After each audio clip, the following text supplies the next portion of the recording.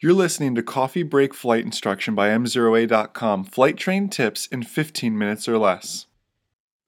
Hey everyone, Jason Shavert here of M0A.com alongside a good friend, Uncle Larry. Welcome to Coffee Break Flight Instruction, flight train tips in 15 minutes or less. Today's topic, special, I almost screwed that one up, gave it away early there, Larry. Special emphasis areas, I almost gave away what my big favorite one is going to be. Special emphasis areas is the topic. Larry and I are going to share with you which ones are, well, really our favorites. Is that the right way to put it, Larry? Or maybe most important? I'm going to read through them really quick here, and then we're each going to share one that we personally deem either most important or certainly enjoy most talking about, or really just want to beat into the brains of our students in most cases. Positive aircraft control, positive exchange of flight control, stall spin awareness, collision avoidance, wake turbulence avoidance, lasso, land and hold short operations, runway incursion avoidance, CFIT, controlled flight into terrain, ADM, aeronautical decision making and risk management, wire strike avoidance, checklist usage, temporary flight restrictions, special use airspace, aviation security, single pilot resource management, and in other areas deemed applicable to any phase of the practical test. So, Larry, why don't you start with which one you really think is the most special of the special emphasis areas, and take it away. Okay, so my special emphasis area is the positive change of controls. And what's kind of interesting, I remember there was a little classic cartoon that I saw way back in 1984. We see two airline pilots flying into a mountain, and they're talking to each other. There's a little goat, you like goats, that's kind of sitting there, and they each are looking at each other and say, "I thought you had the airplane."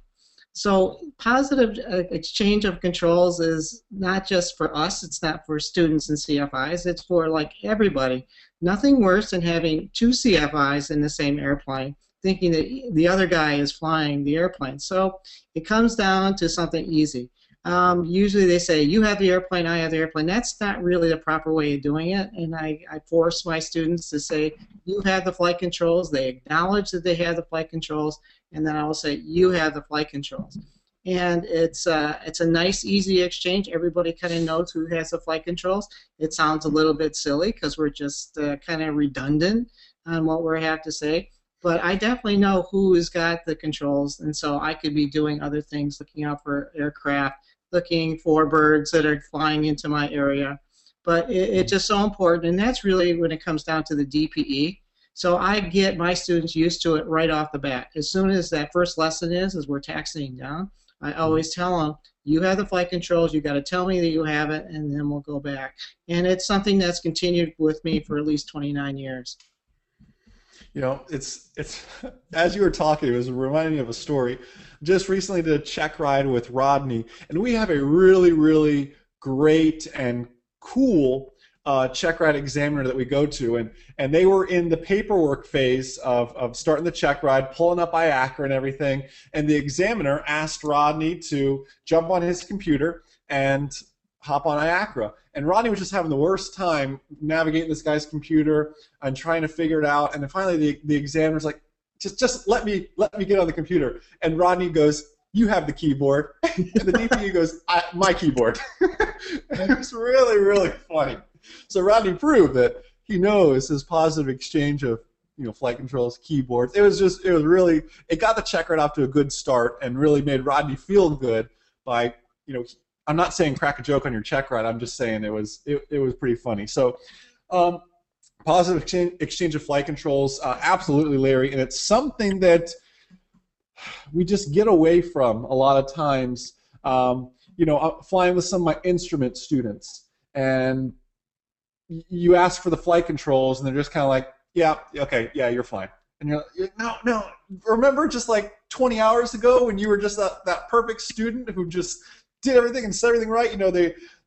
I don't know if it's you get your certificate, you just let some things slip. I don't know what it is, but sometimes I want to grab people and shake them. But neither here nor there. My special emphasis area that I like to talk about, and I think is super important, is special use airspace. That's why I got confused at the beginning of the show. I almost gave away what my favorite one was by saying special use airspace. It's special emphasis areas. Special use airspace.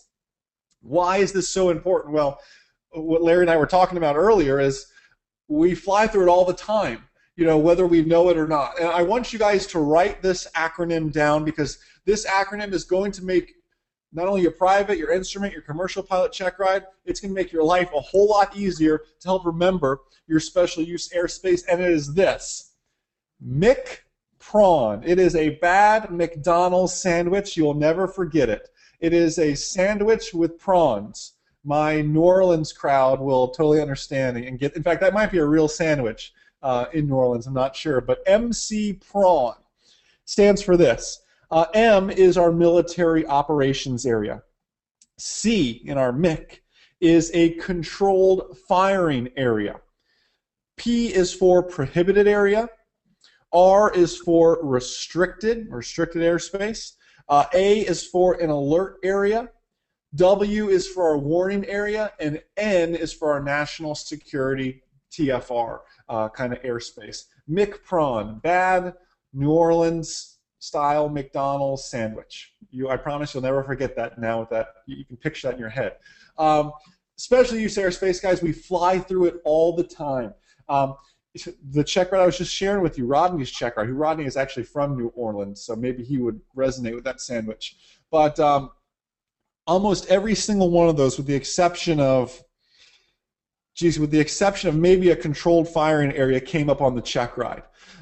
You've got to know those sort of things, and you've got to commit them to your brain, and you have to be able to identify them on a sectional chart. Some of these are not shown on a sectional chart, but those that are, you've got to be able to identify them on a sectional chart, find out if they're hot or cold, if that applies to that situation, and figure that sort of stuff out. So special use airspace. Larry's was positive exchange of flight controls, guys. Those are 2 of 16, really 15 special emphasis areas that I guarantee will come up on not only your private, but your instrument, your commercial, your ATP check ride, however far you take the flying journey. So commit those to memory. Get great at them now so they don't plague you down the road. So, guys, I hope you're really enjoying these episodes of Coffee Break Flight Instruction we've been doing. Do me a favor, jump on iTunes, click the subscribe button, totally free. That way you get a notification on your phone, on your tablet, on your computer, via email, whatever it is, every time there's a new episode of Coffee Break Flight Instruction out, so you can take us on your walks to the gym while you commute to work, whatever it may be. So, guys, on behalf of myself, world-famous Uncle Larry, all the way up in frigid Canton, Michigan, thank you so much for everything you guys do. Thank you for checking out Coffee Break Flight Instruction. Enjoy the rest of your day, and most importantly, remember that a good pilot is always learning. Have a great day, guys. See ya.